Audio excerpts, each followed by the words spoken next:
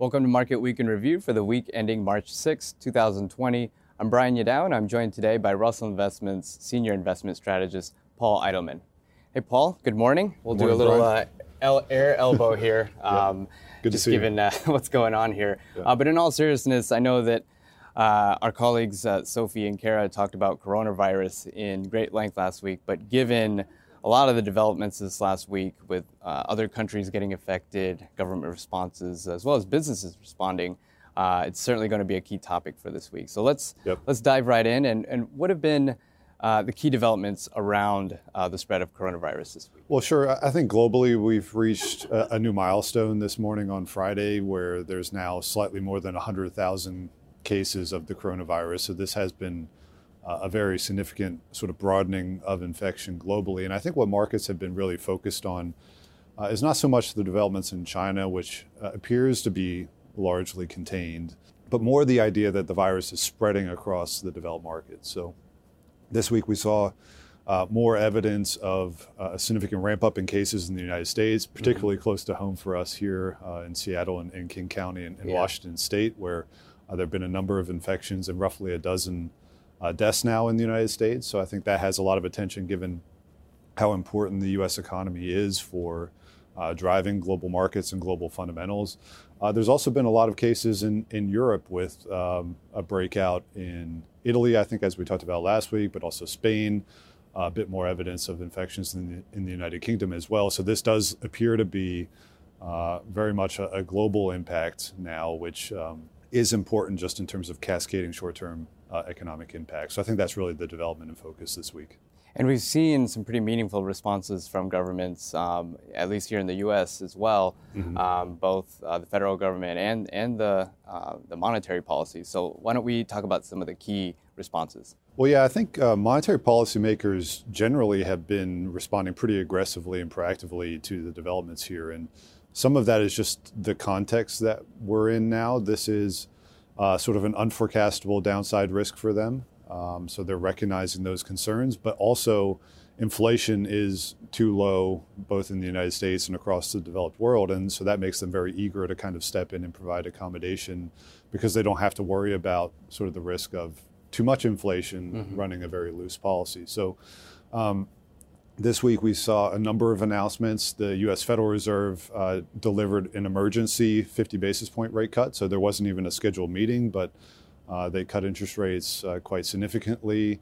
We also saw the Bank of Canada reduce interest rates by 50 basis points.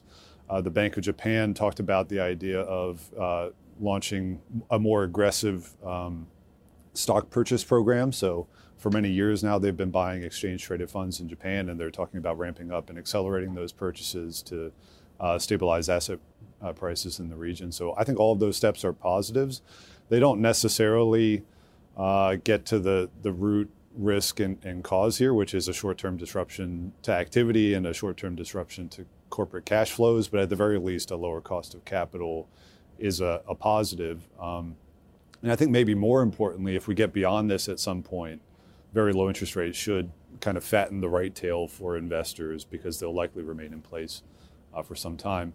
I think the fiscal policy side will prove to be more important, and that's our bigger watch point. So there have been some announcements there, or some at least rumblings and rumors of potential actions in the pipeline. The Bank of England has talked about doing some bridge financing potentially for corporates in the United Kingdom. And economic advisor Larry Kudlow today in the United States was talking about the potential of some tax breaks for impacted industries like airlines, et cetera. But I think that idea of bridge financing is a really important watch point that we'd like to see more evidence of globally, just to hold businesses over during this short-term period of stress. Interesting. Shifting gears a little bit to the business side, I know that Dr. Kara Ng alluded to the possibility last week of businesses starting to respond in ways of encouraging workers to work from home. And we've actually seen that locally here in the Seattle area with Microsoft and Amazon encouraging employees to work from home. So we're starting to see some of this play out. Have we come to a point where your economic outlook is being impacted? To a degree, I think certainly with the virus becoming more pervasive in the United States, we're increasingly convicted that there is actually going to be a short-term impact to economic growth, mostly concentrated around the month of March here as these work closures take effect, school closures take effect. And very naturally, when sort of people aren't in concentrated population and economic centers, that can be disruptive for sort of retail in that area, restaurants in that area, et cetera. So it does look like there will be a bit of an air pocket here. We've already seen that in the China numbers. But what we would look for certainly some economic effects in the United States in the first quarter as well, where real GDP growth could even drop close to zero for a quarter. But I think that the key for investors when you're thinking about an equity market investment, for example, that is really discounting cash flows, not just for this quarter, but really far out into the future. And so as long as this remains a short-term disruption, markets should be able to look through this without major downside risk. But again, the virus is almost impossible to forecast, so we just kind of have to keep monitoring those developments. Okay. Recognizing that financial markets have been pretty responsive this week. We've had a lot of volatility in equity markets. Yep. Plus or minus 4% days is pretty dramatic. And we've seen bond markets respond too, right? We've seen the 10-year Treasury fall to a record low, below 1%.